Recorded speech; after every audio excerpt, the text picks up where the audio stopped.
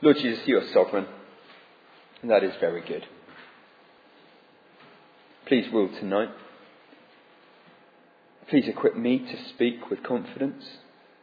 Give me the right words. Give me the understanding I need. Please, by your Spirit, speak to us. Show us what we need to see in this passage tonight. Challenge our hearts, encourage our hearts, and then help us to sing your praises and worship afterwards. Amen. So for a few months we've been studying Nehemiah. It's exciting. We're coming towards the end of the book. Just to recap, we've seen since chapter 1, back in February, we've seen Israel returning from exile. And under the guidance of Nehemiah and under the faithful provision of their God, they have rebuilt the walls of Jerusalem, despite opposition. That was chapters 1 to 6. And we've seen chapters 7 to 10, the people returning to the land and the priest Ezra reading to them again from the book of the law. And over a week they hear their history through again and their faithfulness of the Lord, their covenant God. And they hear about their forefathers' faithlessness. And as they hear about that, the people have both grieved and worshipped. And they've confessed their faithlessness.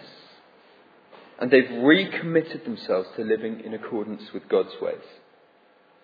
And then over the last couple of weeks we've been looking at chapters 11 and 12. And there we have the list of people who resettle in Jerusalem itself. And Nehemiah's great project is drawing to a close. Now we'll finish the book in 2 weeks' time as Andy looks at chapter 13 with us. But our passage tonight is really almost the end point. They've built the walls. And now they have this dedication ceremony in chapter 12. And I think here we see what it was all for. We see what this re-established city of Jerusalem is supposed to look like. So here's my headline for tonight. The Lord's covenant with his people stands, and so they will worship him. That should be popping up there. Let's stick with the first bit for now. So we'll see that in Nehemiah 12, 27 to 47, I hope. It is another difficult Nehemiah-ish passage. There are loads of unfamiliar names, loads of unfamiliar places, but we'll try and chew it over. I'll read that. Read with me from the bottom of page 497. At the dedication of the wall of Jerusalem, the Levites were sought out from where they lived and were brought to Jerusalem to celebrate joyfully the dedication with songs of thanksgiving and with the music of cymbals, harps and lyres. The musicians also were brought together from the region around Jerusalem, from the villages of the Netophathites, from Beth Gilgal, and from the area of Geba and Asmaveth. For the musicians had built villages for themselves around Jerusalem. When the priests and Levites had purified themselves ceremonially, they purified the people, the gates and the wall. I had the leaders of Judah go up on top of the wall. I also assigned 2 large choirs to give thanks. One was to proceed on top of the wall to the right, towards the dung gate. Hoshea and half the leaders of Judah followed them, along with Azariah, Ezra, Meshullam, Judah, Benjamin, Shemaiah, Jeremiah, as well as some priests with trumpets. And also Zechariah, son of Jonathan, the son of Shemaiah, the son of Mattaniah, the son of Micaiah, the son of Zaccur, the son of Asaph, and his associates. Shemaiah, Azarel, Milalai, Gilalai, Mai, Nathanael, Judah, and Hanani, with musical instruments prescribed by David, the man of God. Ezra, the teacher of the law, led the procession. At the fountain gate, they continued directly up the steps of the city of David on the ascent to the wall and passed above the site of David's palace to the water gate on the east. The second choir proceeded in the opposite direction. I followed them on top of the wall, together with half the people, past the Tower of the Ovens to the broad wall, over the gate of Ephraim, the Jeshanah gate, the fish gate, the Tower of Hananel, and the Tower of the 100, as far as the sheep gate. At the gate of the guard they stopped. The 2 choirs that gave thanks then took their places in the house of God. So did I, together with half the officials, as well as the priests, Eliakim, Maaseiah, Miniamin, Micaiah, Elionai, Zechariah, and Hananiah with their trumpets, and also Maaseiah, Shemaiah, Eleazar, Uzzi, Jehohanan, Malchijah, Elam, and Ezer. The choirs sang under the direction of Jezreiah, and on that day they offered great sacrifices. rejoicing because God had given them great joy. The women and children also rejoiced. The sound of rejoicing in Jerusalem could be heard far away. At that time, men were appointed to be in charge of the storerooms for the contributions, first fruits and tithes. From the fields around the towns, they were to bring into the storerooms the portions required by the law for the priests and the Levites, for Judah was pleased with the ministering priests and Levites. They performed the service of their God and the service of purification, as did also the musicians and gatekeepers, according to the commands of David and his son Solomon. For long ago, in the days of David and Asaph, there had been directors for the musicians and for the songs of praise and thanksgiving to God. So, in the days of Zerubbabel and of Nehemiah, all Israel contributed the daily portions for the musicians and the gatekeepers. They also set aside the portion for the other Levites, and the Levites set aside the portion for the descendants of Aaron. So, another chewy passage, and a lot of it will skim straight past us because it's unfamiliar. They're odd names. We don't know the culture or the geography, but we can get our teeth into it. My headline for tonight comes in two chunks. The Lord's covenant with his people stands. And the reason I want to start with that is that it really strikes me as we read through this book that so much of it is anchored in the past. Nehemiah was looking back. Back in chapter 1, Nehemiah's whole motivation is mourning for the disgrace that has come on his city, for what has been lost. His grand project, it's not about building something new, it's about restoring and rebuilding. And when in chapter 11 people move back into Jerusalem, Nehemiah lists them and emphasizes that they are descendants of Judah and Benjamin. It matters who their fathers were. The priests who have recognized Levite lineages.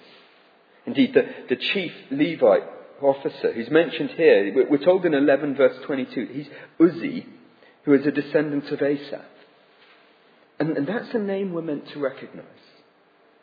Asaph was a key leader of worship in King David's time. If you look through the Psalms, 12 of them are attributed to him.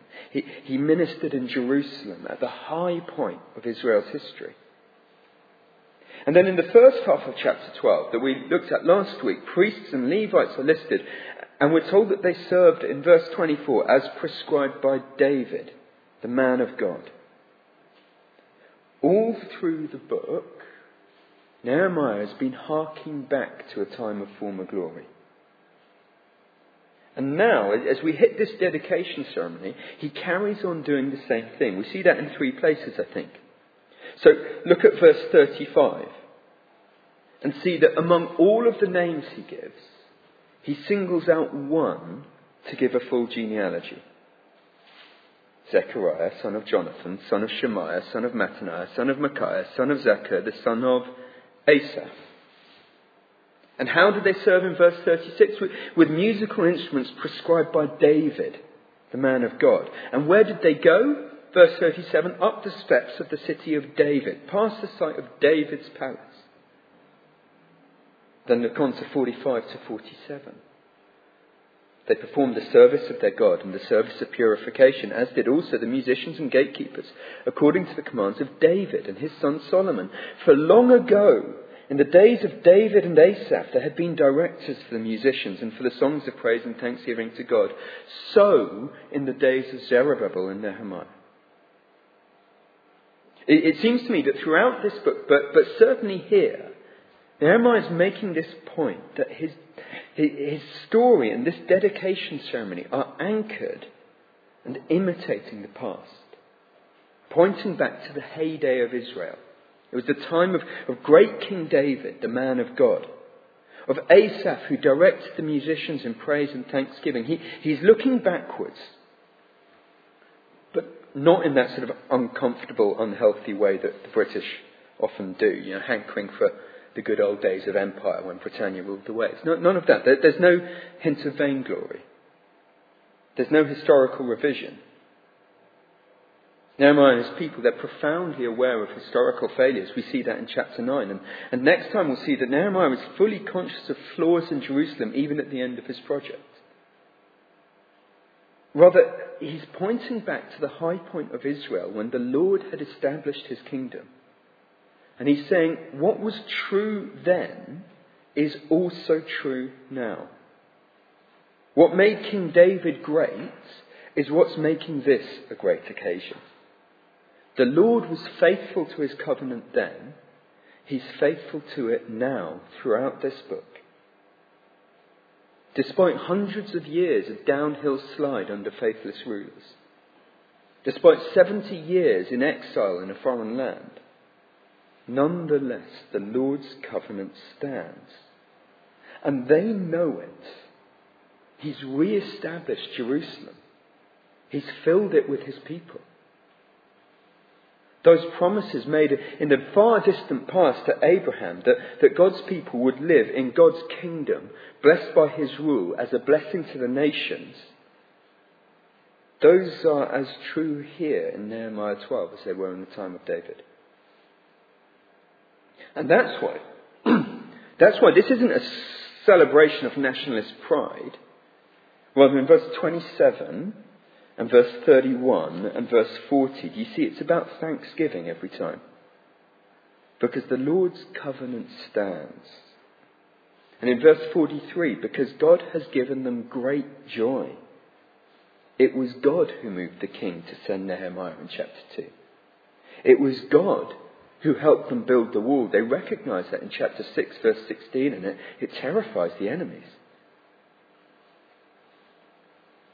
The Lord's covenant with his people stands. And for frail Israel, for Nehemiah's first readers, that's a crucial message. If God's faithfulness to his covenant has stood this far, then despite their flaws as a nation, and we see some of that elsewhere in the book, despite that, the Lord's faithful covenant with his people will continue to stand. They are secure. And faced with the recognition of that, Nehemiah shows us the appropriate response. They worship him. There was a wonderful document that preachers love to refer to called the Westminster Catechism. It's composed in 1646 by a group of scholars and theologians, and it tries to set out the core beliefs of the Christian faith with 150 questions and answers, 107 in the children's version, which make a good youth group series, I think.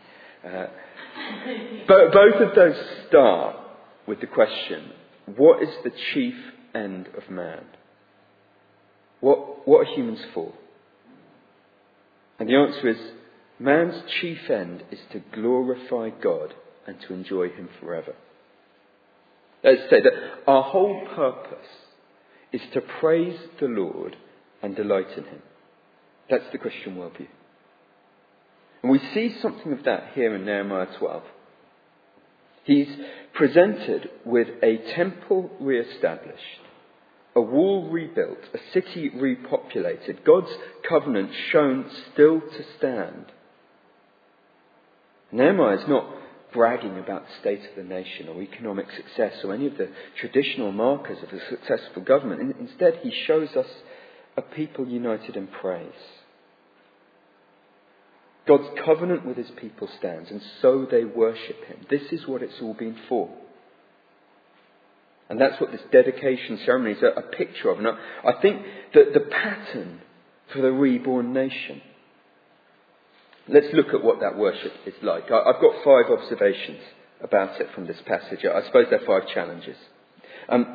First thing to notice, look at the tone and focus of the event.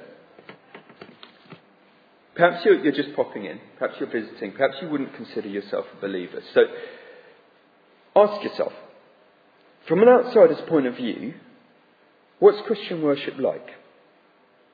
What do you anticipate when you step through the doors of a church? Or if you're a regular, think, if you asked your neighbours or colleagues or friends what church was about, what are they going to say? What are they expecting to see? I think one of the stereotypes that my colleagues and friends would have is that Christian worship is the dour, sombre, guilty congregation. The people who don't know how to live fully. They're not as free as the rest of the world. They miss out on the fun. Christianity is often seen as so negative and restricting and joyless. But Nehemiah 12 is painting a different picture. Verse 27, at the dedication of the wall of Jerusalem, the Levites were sought out from where they lived and were brought to Jerusalem to celebrate joyfully the dedication with songs of thanksgiving and with music of cymbals and harps and lyres. It's a party. Notice the twin focus. There's worshipping. It's not about guilt and restriction. It's celebration and thanksgiving. So they're acknowledging and they're recognizing what the Lord has done and then reveling in it, celebrating. And ultimately that's how believers glorify God. You see it all over the Psalms as you read through, don't you? They acknowledge and recognize what God has done, what he's like, and then they sing it back to him. It's thanksgiving. That's our chief end. I'll ask a silly question. Just one. Do you ever find it hard to pray? Do you ever struggle when praying, whether with others or alone? Do you not know what to say, how to start? I do. If you struggle like me, Nehemiah gives us a great tip. At the heart of worship, at the heart of prayer, it's thanksgiving. Often just talking through the things that God has done, acknowledging his works, speaking through the cross, telling it back to him. Often that's a great way to start good prayers and to start honest worship. That's why our best hymns and worship songs aren't just catchy tunes, are they? They're lyrically rich. They remind us of the things that God has done. The certainty and the sureness of the covenant that is established and stands. Chief end of man is to glorify the Lord, but also to enjoy him, to revel in him. So here there's thanksgiving, but off the back of that celebration, I think that the tone of chapter 12, it's not sombre and funereal, is it? It is serious. It feels like they might have rehearsed it. It's an important occasion, but it's joyful through and through, isn't it? See, verse 27, they celebrate joyfully. And then again in verse 43, he really rams it home there. He's not subtle. The priests rejoiced because God had given them great joy. The women and children rejoiced. The sound of rejoicing could be heard far away. It's pushed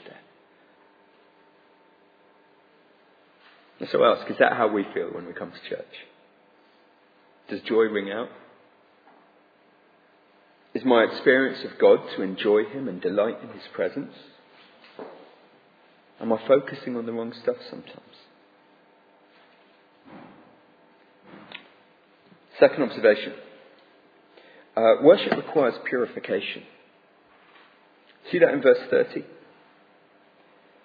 Before they do anything else in the ceremony, the priests purify themselves, and then they purify the people, and then they purify the gates and the wall.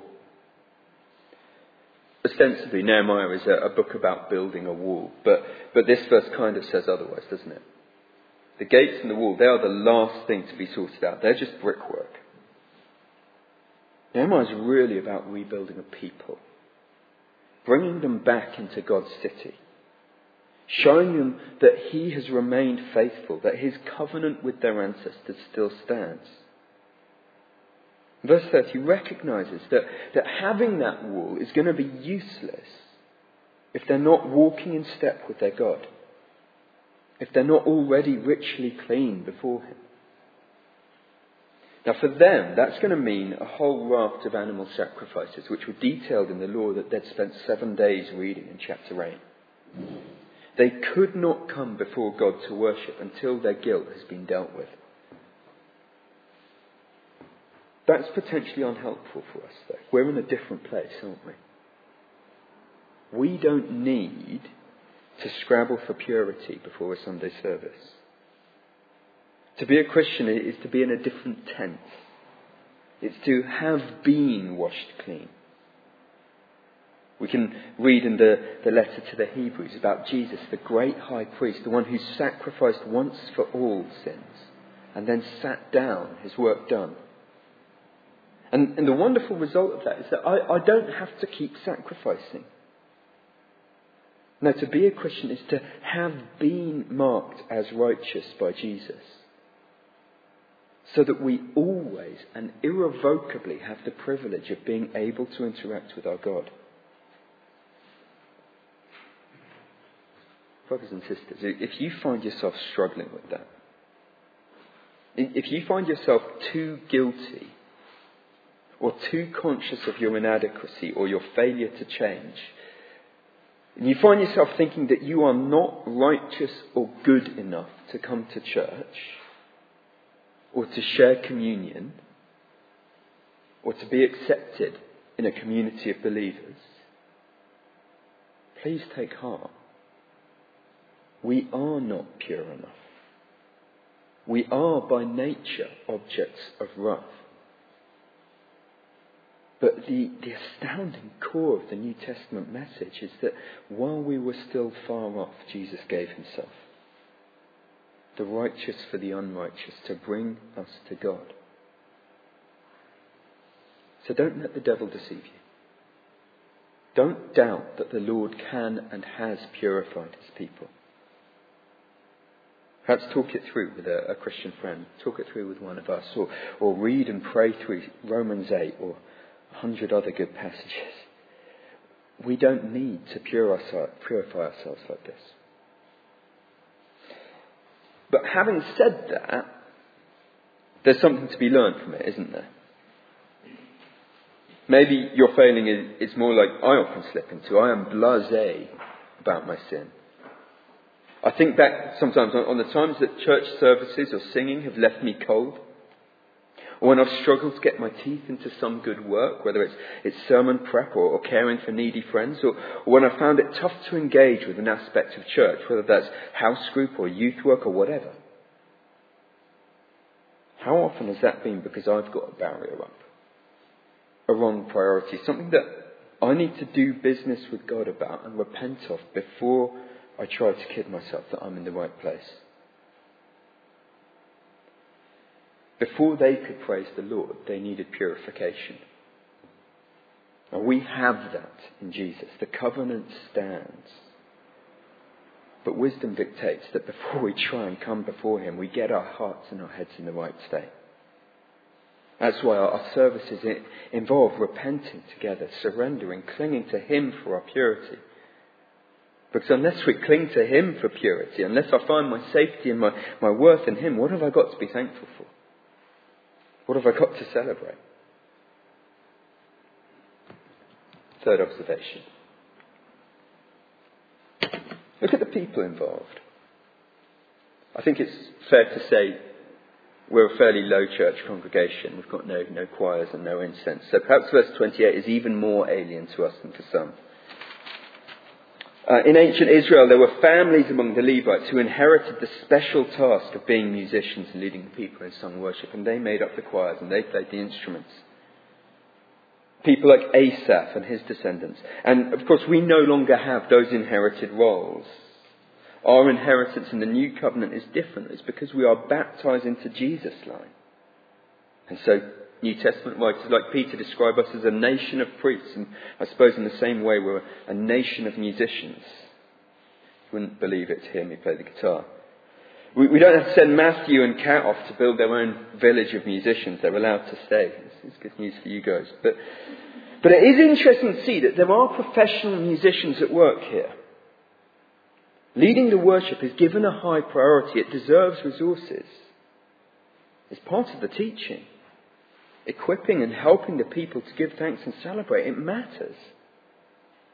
Of course, that's not to say that we fail as a church when we don't have good music. We're blessed at the moment with many skilled musicians, but there have been times where we've struggled to rustle up one shaky guitarist, and I was the shakiest of them. You know? The Lord's not going to reject us for that. But it is worth making it a priority. The worship of the Lord, the celebration of what he's done, the corporate singing of his praises, they're valuable parts of church life, not an optional extra. They're a great part of training and equipping us and giving thanks and celebrating. They're a great way to teach us and remind us of what we can be thankful for. And so they're worth devoting our effort and our resources to. If you've got those skills, do nurture them. But then if, like me, you're not very musical, there's a risk of being alienated at that stage. So do look at the flip side of the same point. Look who else is involved in this passage. And Nehemiah does this thing he's got of giving loads and loads of names. So he goes through the political leaders, he goes through the musicians and priests for one choir, and then he does the same for the other choir, and then he shows it's opened even further. Did you see in verse 38? Half the people follow each choir. It's the whole nation. In verse 43, the women and children who might otherwise have been overlooked, they are involved too. And the point is that everyone is in on it. It's not the preserve of experts. To be part of God's people is to be included in worshipping Him. That's the consequence of knowing His covenant. Now, I think Nehemiah does something really interesting here. And back in February I spoke on chapter 3. Maybe keep a finger in chapter 12 and flick back and forth quickly. Chapter 3 is on page 485. In chapter 3, he lists which people built which parts of the wall. And Nehemiah pulls a similar trick of showing the whole breadth and range of Israel working together. Now here in chapter 12, as he describes the route of each choir, we can look back to chapter 3 and trace their steps through. So they seem to start between verse 12 and 13, or maybe in verse 13, at the valley gate.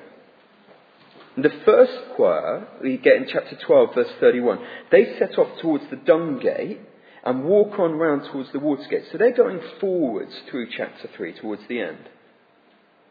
And the second choir start in the same place, but they go in the other direction. So they're going backwards, back towards verse 1, towards the sheep gate. And he names a bunch of the same places in each section. And then there were loads of names in both chapters. And there's overlap. So in chapter 12 you have Azariah and Meshullam in verse 33, Benjamin in verse 34, Shemaiah in verse 36, Malchijah and Ezer in verse 42, and I may have missed others, but those are all names that are familiar from chapter 3. And I wonder if he's making a deliberate point.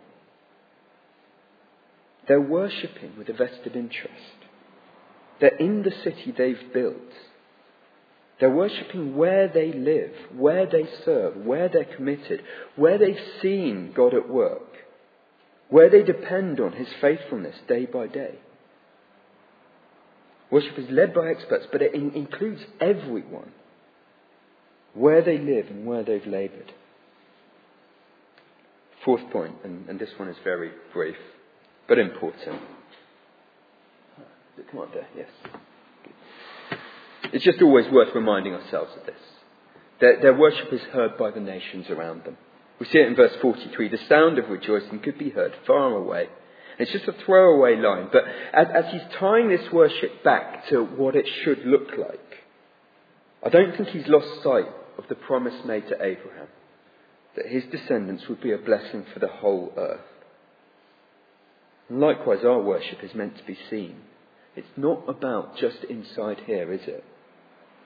It's about showing the glory of the Lord to the world around us. Last observation then. No surprise, it includes service and giving. So far I've been focused entirely on this act of corporate worship together.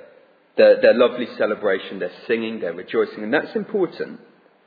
It doesn't have to be musical, it doesn't have to be loud or conform to a particular style, but you'd be very cautious of a church that met without some kind of corporate celebration.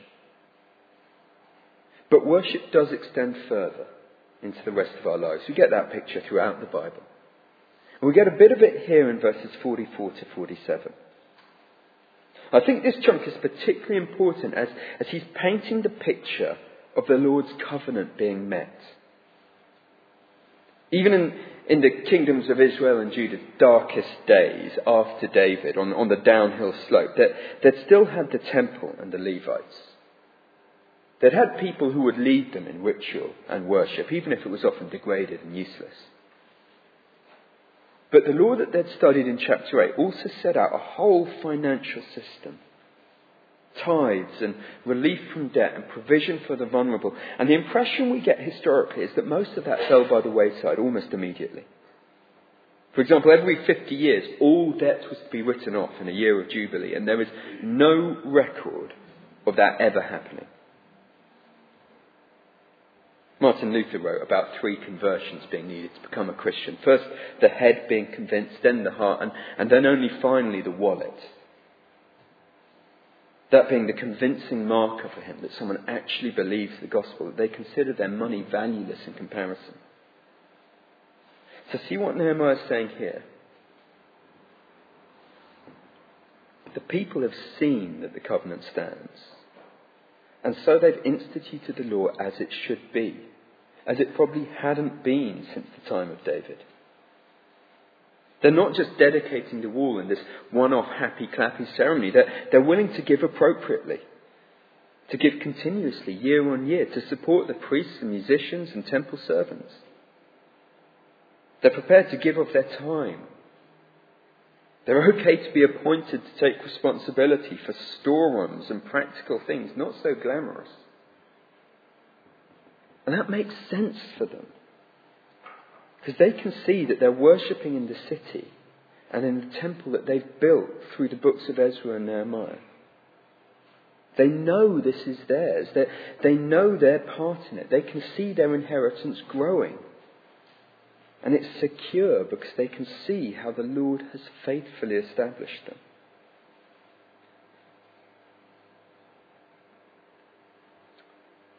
Five observations. What do we take from this then?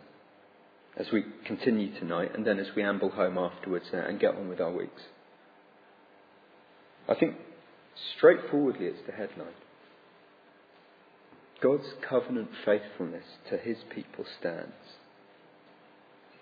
Nehemiah in this book has gone from mourning in exile in chapter 1 through to the city walls being complete and dedicated here and all Israel celebrating together. God's people in the book have gone from ragtag exiles who were mocked by their enemies to an established, defended city. His faithfulness to Israel has not failed. And as is so often the case when we read the Old Testament, we get to say we see so much more.